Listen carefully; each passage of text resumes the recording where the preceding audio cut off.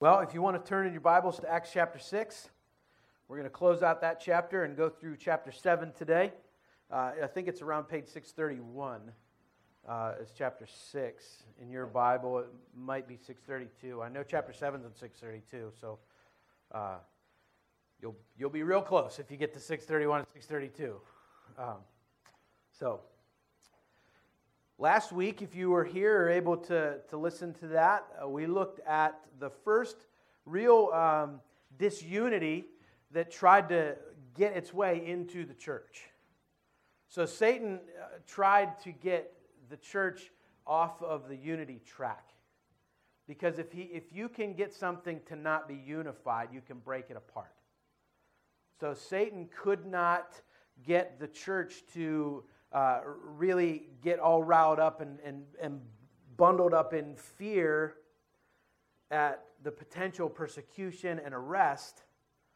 So he tried a different tactic, and it didn't work the way that he hoped it would. So what happened was they found out that in the food distribution. Now listen, all this stuff is connected. If you remember, as people get filled with the Spirit and the preaching of the Lord of God is going out amongst the people, God is indwelling people with His Spirit, and people are being saved from their sins. They're realizing redemption comes through the person of Jesus, and they're receiving that gift of salvation, and it's growing in mass numbers. And as it's growing, these people are taking their possessions, and they're saying, listen, I have this, I don't need it, I sold it. Here, taking it to the apostles, say, here, take this, whatever substantial amount is. Sometimes they're actually bringing the item itself and saying, take it, do what you want with it. And they're providing resources out to those in need. And what they're doing is, from an economic standpoint, is they're leveling the playing field. They're getting rid of any hierarchical system that could exist in the church. And they see a hierarchy that exists inside the religious system of the day, and they're trying to level that, and nobody told them to do it. I think that's beautiful, and that's something we haven't brought up yet. Nobody told them to do this. Nobody told Barnabas, you know what? You have too much stuff. Go sell some of it and give it to the church.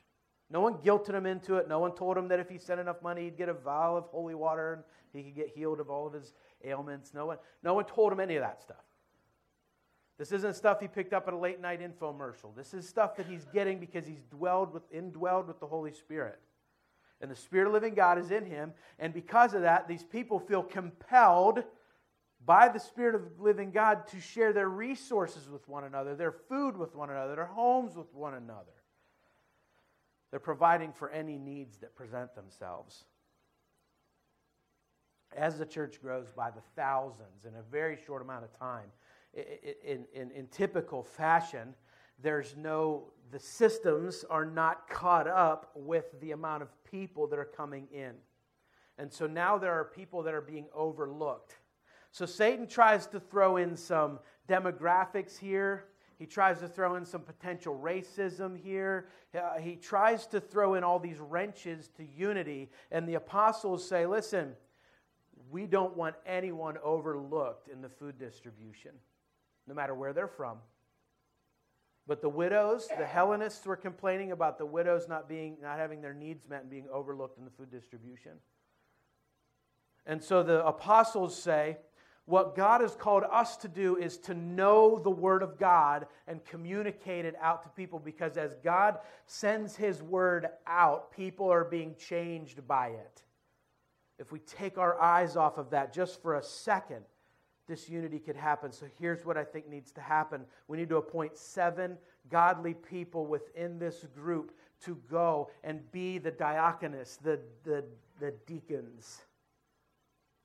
And we will continue to focus on studying and knowing and communicating the Word of God. And these 7 men will be responsible for taking and investing in people and being the boots on the ground that are serving people. And so these needs get met, and so that we don't have this come up again. So what Satan meant for harm actually mobilized a whole new section of people within the church that didn't really have a clear role yet, and were made for it. This is a beautiful moment in the life of the church. So disunity didn't happen. It actually just bolstered unity. And it gives us the names of these people. And one of the names of the 7 that were appointed is a guy named Stephen. So we ended our sermon last week on chapter 6, verse 7. And at the end of that, we saw something that tends to be a reoccurring theme in this beginning part of Acts. Verse 7 of chapter 6 says, "And the word of God continued to increase, and the number of the disciples multiplied greatly in Jerusalem. And a great many of the priests became obedient to the faith." We saw that now, so Satan wanted disunity to come into the life of the church. And now it's not just that the word of God is entrenching into society. It's that people are coming to know Christ in multitudes now. The Word of God and the converts are multiplying. That's exponential growth, right? It's not addition. This is multiplication. These are big numbers coming at over and over and over again, and that number just keeps growing, larger and larger. And now even some of the priests, the ones who stood in the Sanhedrin and threatened Peter and John and said, "Don't you dare speak in the name of Jesus," some of them are coming to know Christ. This is going very poorly for Satan. This is not going well for him. And because it's not going well for him, he's going to up his tactics. And that's where we get to today. So one of the deacons' name is Stephen. Now, something I want to make very clear here before we go any further is that we tend to think the difference between elder and deacon is that elders preach and teach and deacons don't. What we're going to see here is that that's not true. Because Stephen preaches a really awesome sermon.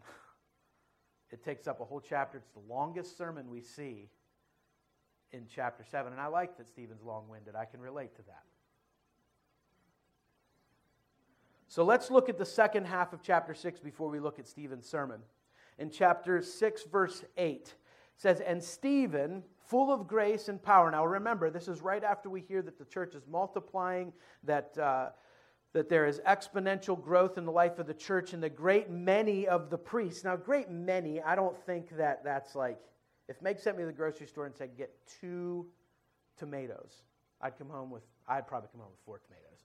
But, because I don't follow directions very well. But if she said, "Bring home a great many of tomatoes," I wouldn't bring home 4. I'd like, "How many tomatoes do you have?" My wife needs a great many of tomatoes, right? So when you hear great many, do you think 1 or 2? These are the guys who were threatening Peter and John to stop preaching in the name of Jesus. These are the priests that were witnesses to and maybe even a part of the condemnation of Jesus that led to his death. These same guys who have been entrenched in the law their entire lives great many of them are coming to know Christ. That's where we leave off. This is where we pick up. So, and Stephen, one of the deacons, full of grace and power, was doing great wonders and signs among the people. Then some of those who belonged to the synagogue of the freedmen, as it was called, and of the Cyrenians and of the Alexandrians and of those from Cilicia and Asia rose up and disputed with Stephen. But they could not withstand the wisdom and the spirit with which he was speaking. Then they secretly instigated men who said, "We've heard him speak blasphemous words against Moses and God." And they stirred up the people and the elders and the scribes, and they came upon him and seized him and brought him before the council. And they set up false witnesses who said, "This man never ceases to speak words against this holy place and the law, for we have heard him say that this Jesus of Nazareth will destroy this place and will change the customs that Moses delivered to us." And gazing at him, all who sat in the council saw that his face was like the face of an angel. Well, let's just look at this real fast. Stephen's chosen as one of the deacons. We saw that in chapter 6, verse 5. It says in the description of the 7 men, it says that they were full of faith and the Holy Spirit. So that's one of the reasons he gets picked. So a little bit that we do know about Stephen. Here's what they emphasize about Stephen. We don't know what color hair he has. We don't know what kind of car he drives. We don't know what kind of job he has. We don't know how big his house is. We don't know how big his retirement account is. We don't know how much money he has in his account today. Here's what we do know. We know he's a man. We know he loved Jesus. We know he's full of the Holy Spirit. So when Luke has the opportunity to describe one of the heroes of the faith to us, what he decides to tell us is that he's a dude, and he loves Jesus, and he's filled with the Spirit. There's something to be said about what we're known for. Chapter 6, verse 8, it says that he was full of grace and power. He was doing great wonders and signs among the people. This is how we get Stephen's description. Then it goes on to say that there was a group of those who belonged to the synagogue of the freedmen, is what it was called. This isn't like the Masonic Lodge. I don't know about you, but that's what I pictured. I pictured like this secret society that rose to the surface, and now they're mad at Stephen. But that's not who this is. These are men who were freed from slavery, mostly out of Cyrene and other Gentile territories. So these were guys that were put into slavery in Gentile territories, and now they're no longer slaves, and they've come up with pretty much their own style of doing religion. So it goes on to say that they call him in and they make these claims against him. And I love this because this is not common in our society, at least.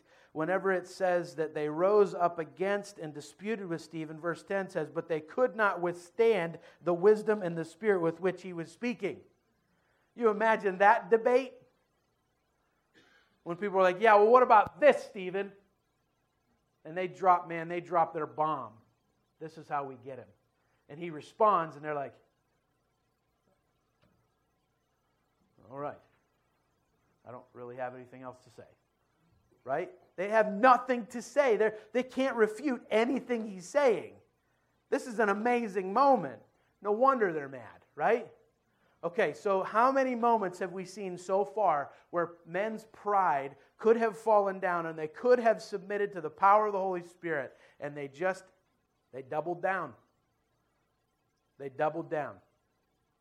Like, no, we're not going to let these people win. We're not going to sacrifice our religious systems. We're not going to sacrifice the world that we've built for ourselves for this Jesus of Nazareth, as they refer to him. So, when they realize they don't have anything against him, and they can't have any kind of verbal sparring match with him because they're not winning anything, they do what desperate men do. They lie. They lie. And they get other people to lie for them. They plant witnesses.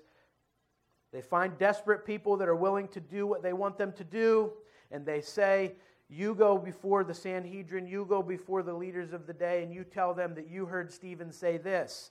And they say, okay. And then they go do it. They say that this man never ceases to speak words against this holy place and the law, for we have heard him say that this Jesus of Nazareth will destroy this place and will change the customs that Moses delivered to us.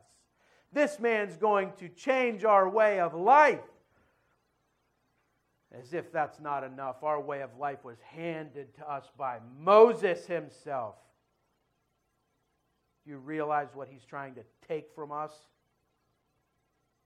So they're doubling down pretty hard here, because they're not just saying they speak against the temple, they're using history to stand on. They're saying our forefathers fought and died for this country. That's the kind of stuff we hear arguments in this country, right? That's what they're doing. They're doubling down on history. They're saying, oh, you're going to stand against what Moses gave to us? You're going to let him get away with speaking against Moses? I guess you just don't love God. That's the tone. That's what they're trying to convey. So it basically comes down to, they charge him with two crimes here. Two crimes. So their false accusations come down to two things: that he spoke against the temple, he spoke out against the temple, and he spoke out against the law. Those are their charges. Now, if you go back towards the tail end of the book of Luke, Luke also wrote that one, and you hear how he starts telling about the arrest of Jesus, the trial of Jesus, you will hear echoes of the same jargon, these same words, the same tone. Made up charges, desperate men, planting witnesses, paying people off to keep their mouth shut. All of that stuff is happening with Jesus, and now it's happening again. Now, before we go any further, we need to look at it. Before we look at Stephen's response in chapter 7, we need to look at a couple things. One, we need to remember something. We need to remember two big things here before we look at Stephen's response. One is that true godliness often stirs up the world's most fierce opposition. True godliness oftentimes stirs up the absolute fiercest opposition this world can throw at us. Stephen was a man known to be godly and known to have high character. That's what he was known for.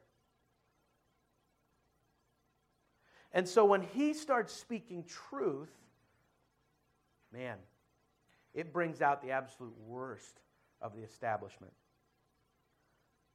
Also, we shouldn't be surprised. We shouldn't be surprised when we experience the kind of persecution Jesus received. Because the more we live and look like Jesus, the more the things that happen to Jesus should be happening to us.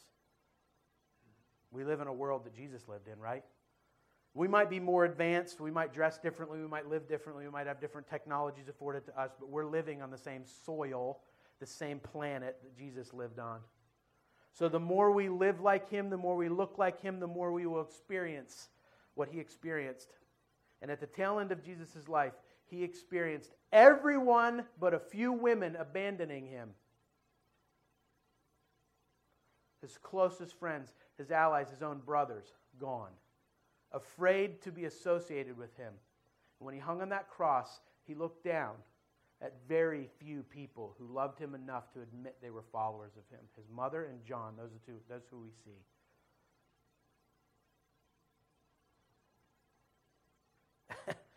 The world's system was stripped from Jesus. They took it all away. So He hung naked on a cross.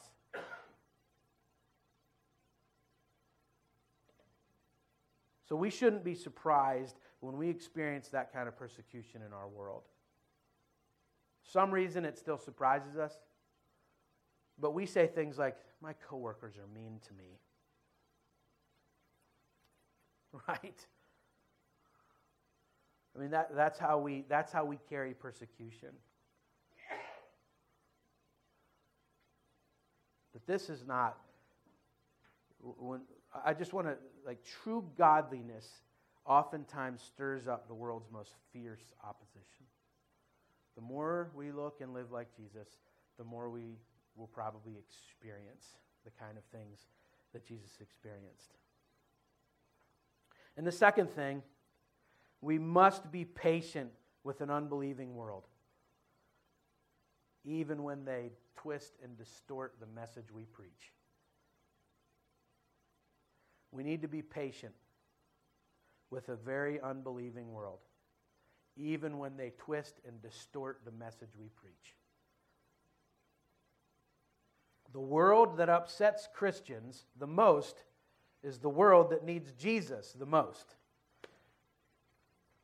I tend to think that our protests and boycotts don't really bring people to Jesus. They just make us Pharisees sometimes. So we need to have a posture like Stephen has here, because he stands in the midst of this opposition and he doesn't call them morons. He doesn't tell them they're idiots. He doesn't say, you know what? Me and my friends, we're not coming back to this temple until you stop enforcing that rule. We're not buying Nikes anymore. Right? That's not their posture here. That's not how they're interacting with an unbelieving world. They're holding firm to their faith, by the way. When we preach through Stephen's message, you will understand that Stephen did not back down from what he believed. He did not cower and make concessions to an unbelieving world. But he also was patient with an unbelieving world that took the message he was preaching and twisted and distorted it to try to make him the enemy. The chapter 6 ends with a verse that I think we need to make sure we know what Luke's saying here. It says that all those present saw Stephen, and it looked as though he had the face of an angel, right? People, you ever said that about a baby? Oh, he has the face of an angel. Oh, look, he has the face of an angel. Right? And I think when we say that, we picture like the naked baby with a diaper and wings on shooting arrows from a cloud up in the sky. Like we picture a cherub. But angels were warriors of light. Angels were messengers of God. Never in the Bible do we see an angel come down in a diaper and shoot someone with a heart-shaped arrow. But for some reason, that's how we picture angels. So whenever it says it's like when Stephen's looking, all of a sudden his face is glowing, he's got a big smile and rosy cheeks. And everyone's like, oh. That's kind of what we picture when we hear like he had the face of an angel. But no, he had the face of a warrior of light about to bring down some harsh truth that came straight from God. So that's how chapter 6 ends. The priests get a chance to ask one question. And it's the wrong one. Because what they do is they give this man an opportunity to preach the sermon of his lifetime. And at the end of it, makes them so angry that they dip into darkness they've never dipped into before. And in their rage, they do something that changes the course of human history. Stephen's response is chapter 7. Now, we know he wasn't guilty. We know he wasn't guilty. We're not there. But can you feel the tension when you read this? Can you feel it? Can you feel this man in a room filled with religious legalists? And they're accusing him of these horrendous crimes, punishable by death. We've seen this happen before, and it did not go well for Jesus. At least that's what society believed at the time. I think it's important that we read this. This is long. This is the longest sermon we have in the New Testament. This is the longest sermon we have in the book of Acts. So I think it's important that we read it together and that we see this so that you don't think that I'm saying something Stephen didn't say. So Stephen, instead of addressing the charges, now let's revisit the charges. He spoke out against the temple. He spoke out against the law. So he spoke out against the institution, and he spoke out against the law. You spoke out against the temple. You spoke out against the rules that save us. That's essentially what they're saying. The temple is the holy dwelling place of God. The law is what brings us to salvation. And he's speaking out against both of them, which he's not, by the way. Not directly. So here's what the priests say. Verse 1, again, this is on page 632, I think. What Stephen's about to do is teach a theology masterclass.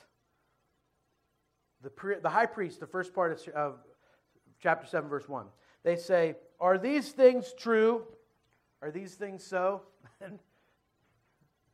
It's the wrong question. It's the wrong question because now they can give Stephen a chance to speak. And I don't see any rests in here where he stops to take a breath. He's not giving him any chance to refute anything that he's about to say. And instead of addressing the accusations, instead of saying, no, it's not true. Are you serious? No. This is what Stephen says. Brothers and fathers, hear me. The God of glory appeared to our father Abraham when he was in Mesopotamia before he lived in Haran and said to him, go out from your land and from your kindred and go into the land that I will show you. Then he went out from the land of the Chaldeans and lived in Haran, and after his father died, God removed him from there into this land in which you are now living.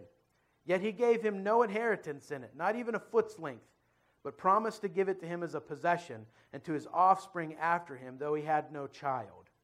God spoke to this effect, that his offspring would be sojourners in a land belonging to others who would enslave them and afflict them 400 years.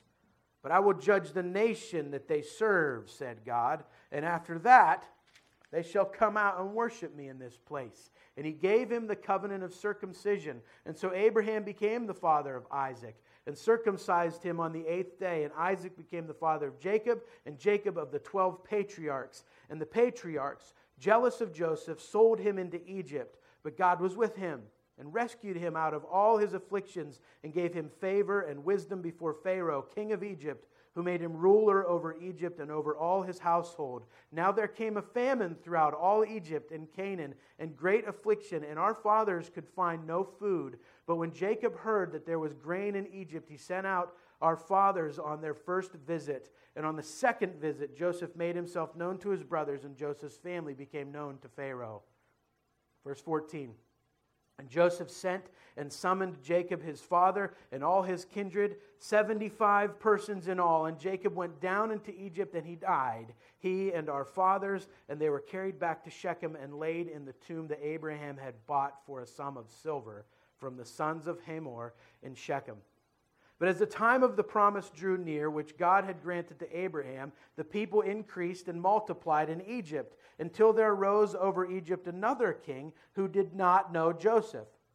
He dealt shrewdly with our race and forced our fathers to expose their infants so they would not be kept alive.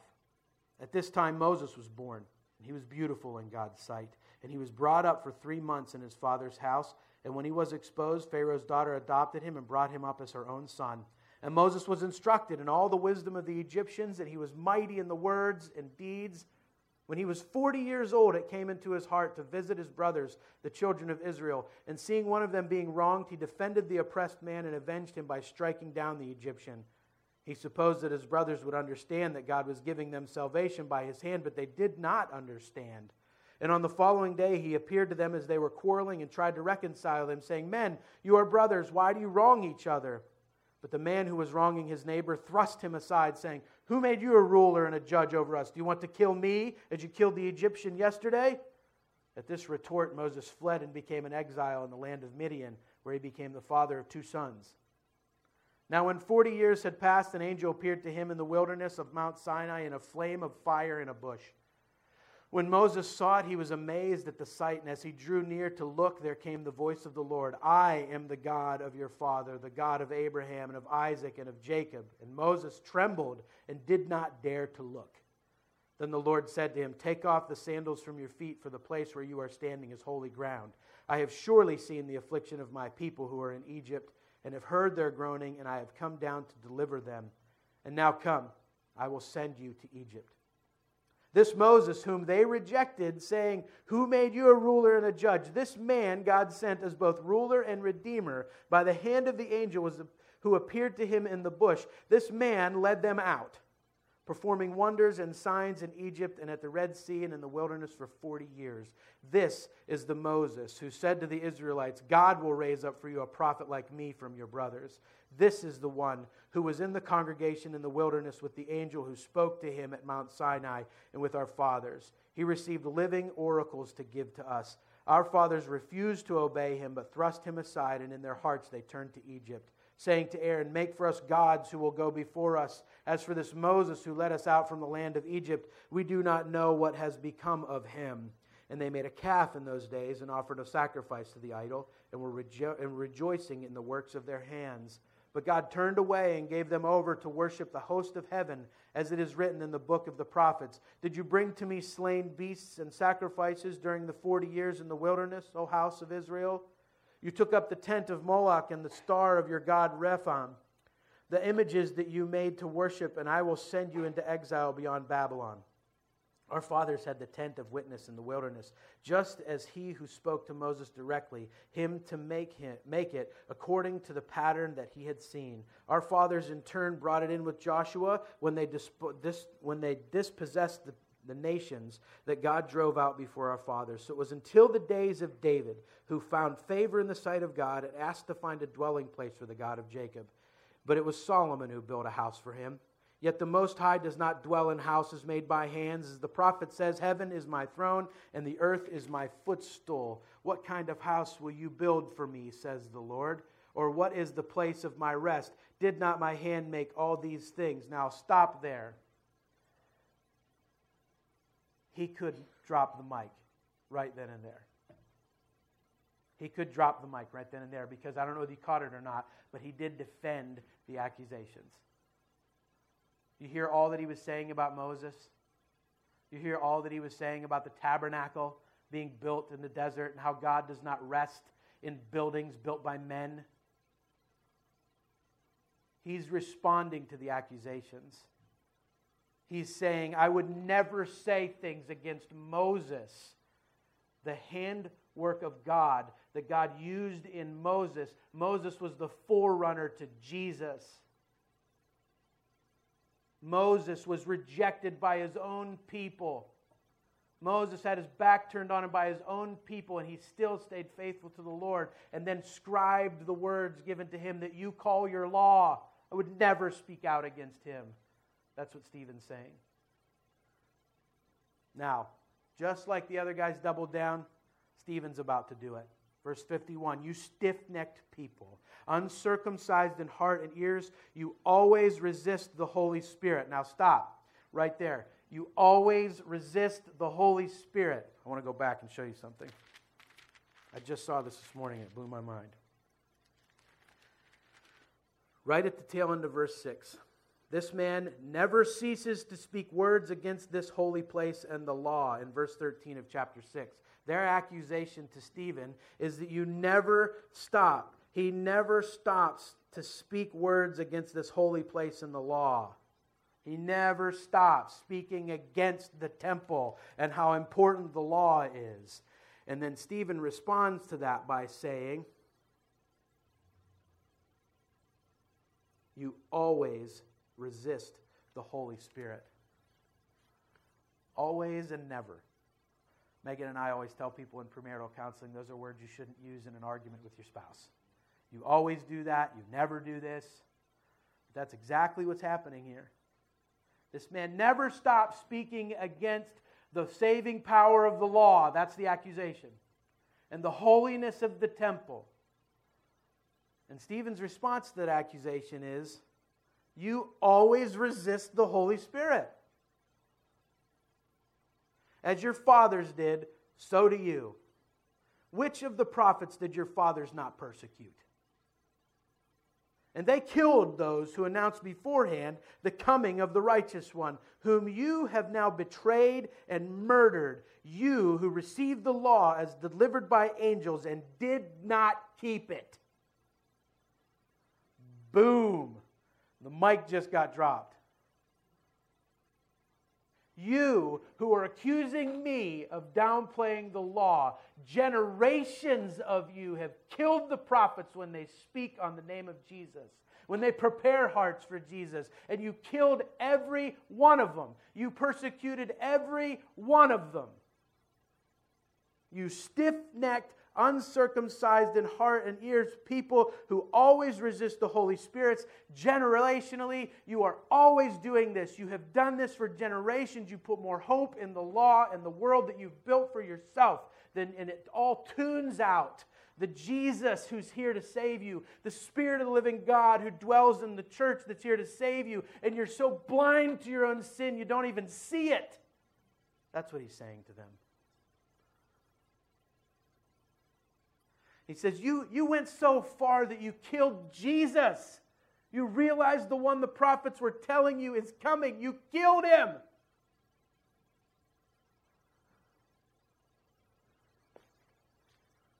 You who received the law as delivered by angels and did not keep it. Don't accuse me of bashing the law. You guys don't keep it. Generations have taught you to memorize it and to know it and to be able to spout it off and to hold people accountable to it. But you don't keep it. That's what he's saying to them. I don't know if he has the same tone as me. 54 is a turning point in the life of the church, and we never go back.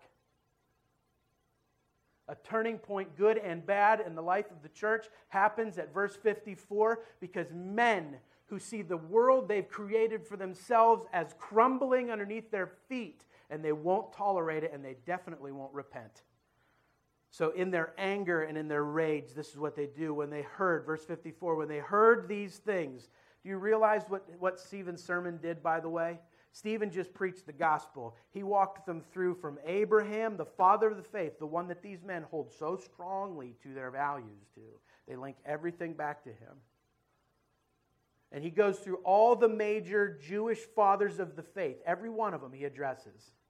He links all of them to Jesus, and then he drops that last big bomb on them and says, you killed him because you put more value in the law and the world and system that you created for yourselves than you do the one who came to redeem you. And they couldn't take it. They were filled with rage, and they ground their teeth at him. Do you ever get so mad at somebody? You just like, ugh, right? How many of you do that? Right? It should be a natural response to us. Like, that person that pulls out in front of you or looking at their phone and the whole cycle of the light goes through right in front of you. They don't even pay attention to your horn. You're like, come on! Right? That's what's happening here. They are enraged and they're like this. Now, some of us can get enraged, maybe at our own children, like this. We always pick on Meg's dad because when he got like that with Meg's brother, he'd go, because he'd rather take it out on himself than on his own kids. Right? But Stephen, full of the Holy Spirit, gazed into heaven and saw the glory of God and Jesus standing at the right hand of God. And he said, in verse 56, and he said, behold, I see the heavens opened and the Son of Man standing at the right hand of God. What an amazing moment for Stephen. He doesn't know for sure what's about to happen. And he doesn't really care. Because as he's done preaching this message, he looks up and the heavens open and he sees God. He sees Jesus sitting at the right hand of God. He sees it with his own eyes. And he says to the crowd, I see it. Well, that just made them even more mad. But they cried out, verse 54, with a loud voice and stopped their ears and rushed together at him. Then they cast him out of the city and they stoned him. Now let me just walk you through real quick what that means. They had a section outside of the city that would have been indented down so that anybody that maybe came and tried to attack the city had to come uphill. They would have tossed him over that hill and they would have grabbed as many rocks as they could, as big as they could hold up over their head. And they would have just kept tossing them down on him until he died. And that would also be his grave. So I don't want you to picture the Monty Python version of someone being stoned. I don't want you to picture someone like grabbing little rocks, like you're shooing away a dog. They would take the biggest rocks they could hold, and they just berate him with them and barrage him with them until he was dead.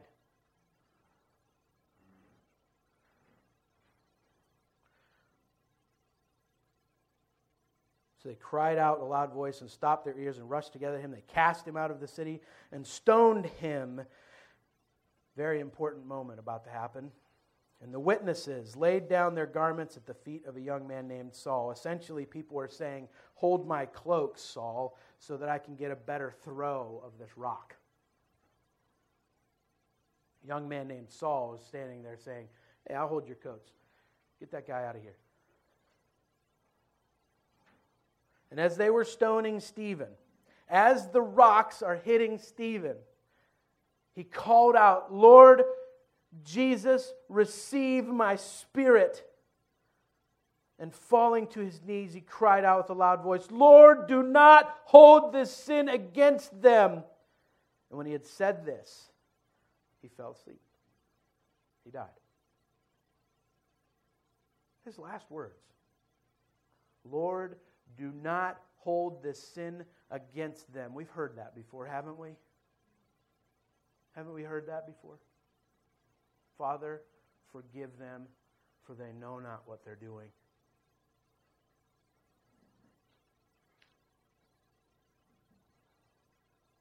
Stephen teaches a masterclass in theology. He links what already the Jews are living by, the code they're living by, the law they live by, and he connects it all to the person of Jesus in a way that cannot be refuted. It cannot be argued. It cannot be denied. And that is what triggered their rage. They weren't mad at Stephen.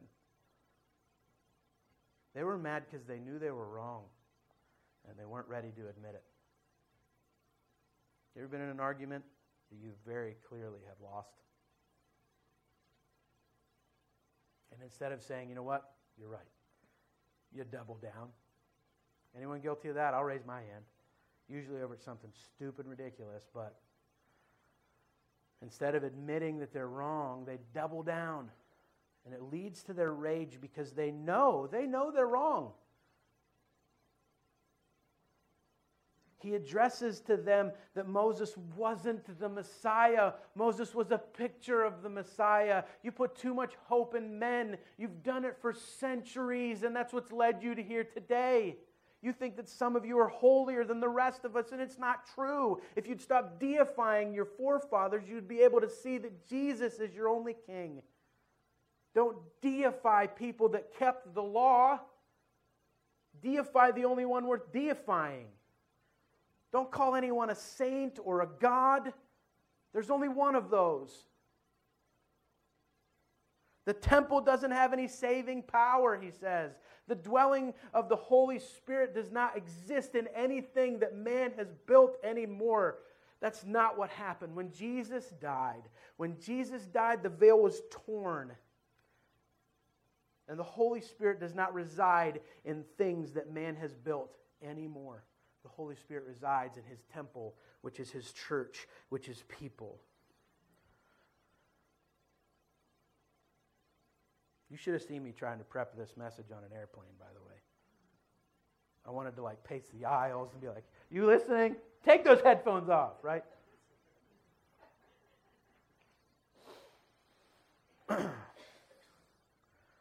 There's two can't-miss items for us, I think. There's two things that we can't miss. One is before Stephen died, he cried out, Lord Jesus, receive my spirit.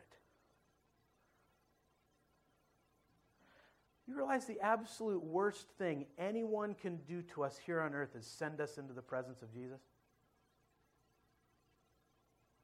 Think about that. The absolute worst thing anyone can do to you here on earth, if you believe in Christ and are redeemed by his blood, is to send you into Jesus' presence. So I say, bring it on. Right?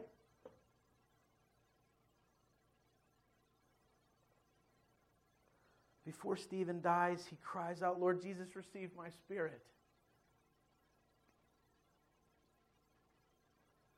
I think the stones still hurt, by the way. I think it was a horrible way to die.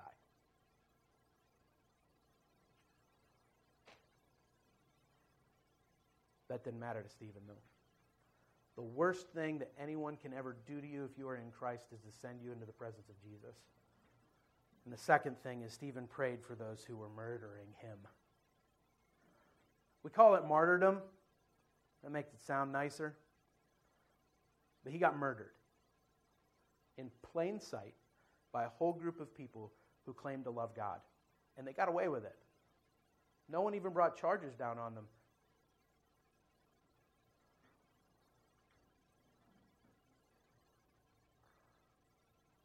There you see echoes, so many echoes of Jesus here. It's beautiful.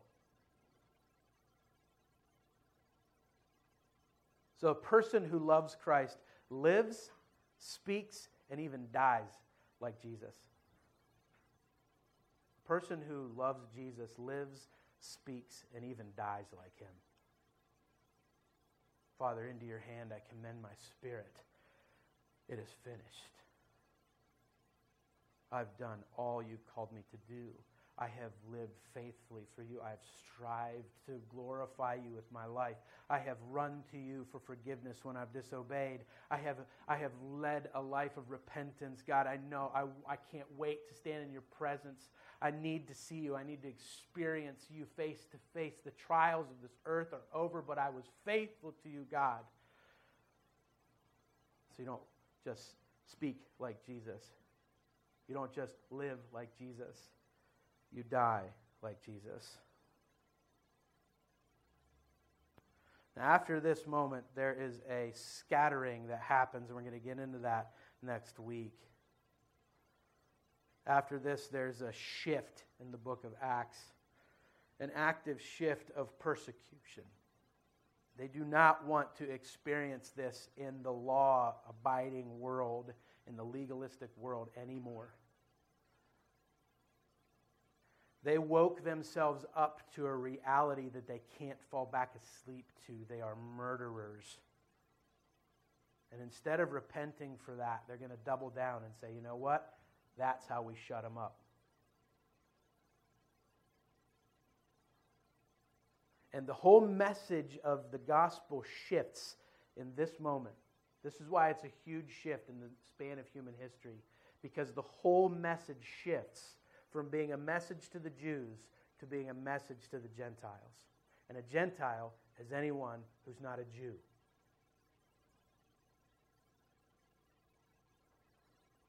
Before this moment, the message was being preached to Jews.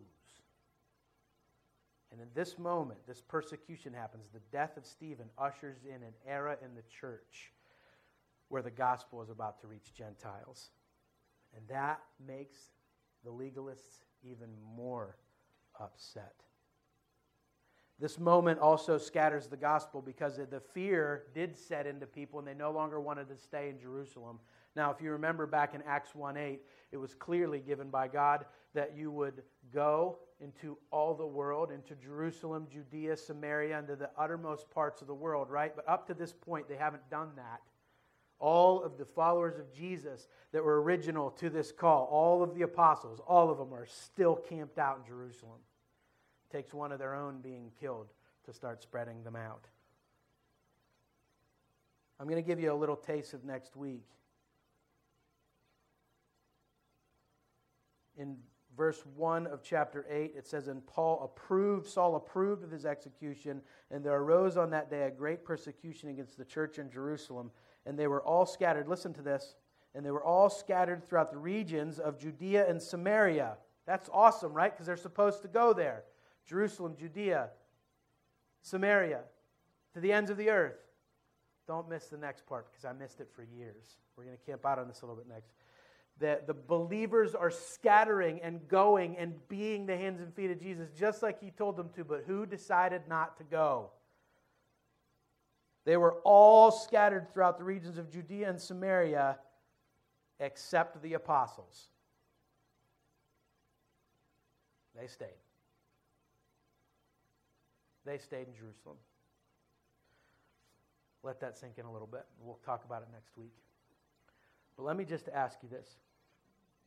Stephen sets the bar, in my opinion, of someone who is filled with the Spirit of God and willing to live, speak, and die like Jesus.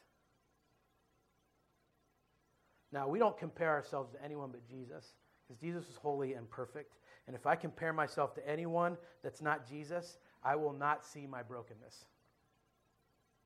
So I'm going to compare myself to Jesus and the cross, and I'm going to see myself as nothing apart from him, because he was the only one that was perfect.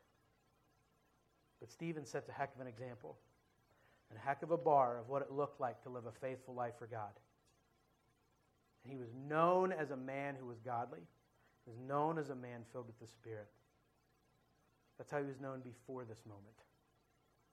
The lore of Stephen has reached for thousands of years, and we still talk about him today. Where do you fall on that spectrum? Do you really believe God at that level?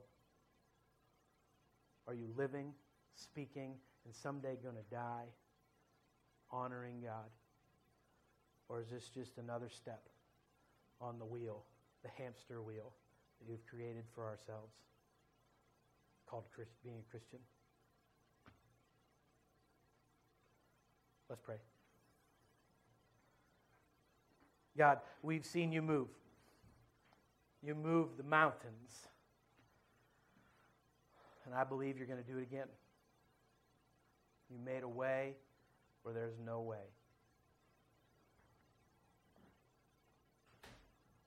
God, you used Stephen in a mighty way to do some amazing things for your glory and renown, and we pray that you would use us in this room to do the same things. That we wouldn't just say we live for you, we wouldn't just speak about you, we would speak of you, and we would be able to speak for you because you are our King, you are our God, you are our Savior. We would have boldness like the apostles prayed for.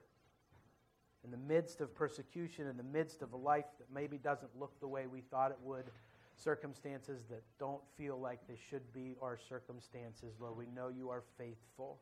We know we live in a broken and fallen world, but that does not change your goodness. So, Lord, we know that you have done this before, and we know you will do it again. We want to live as faithful, loving followers of our King.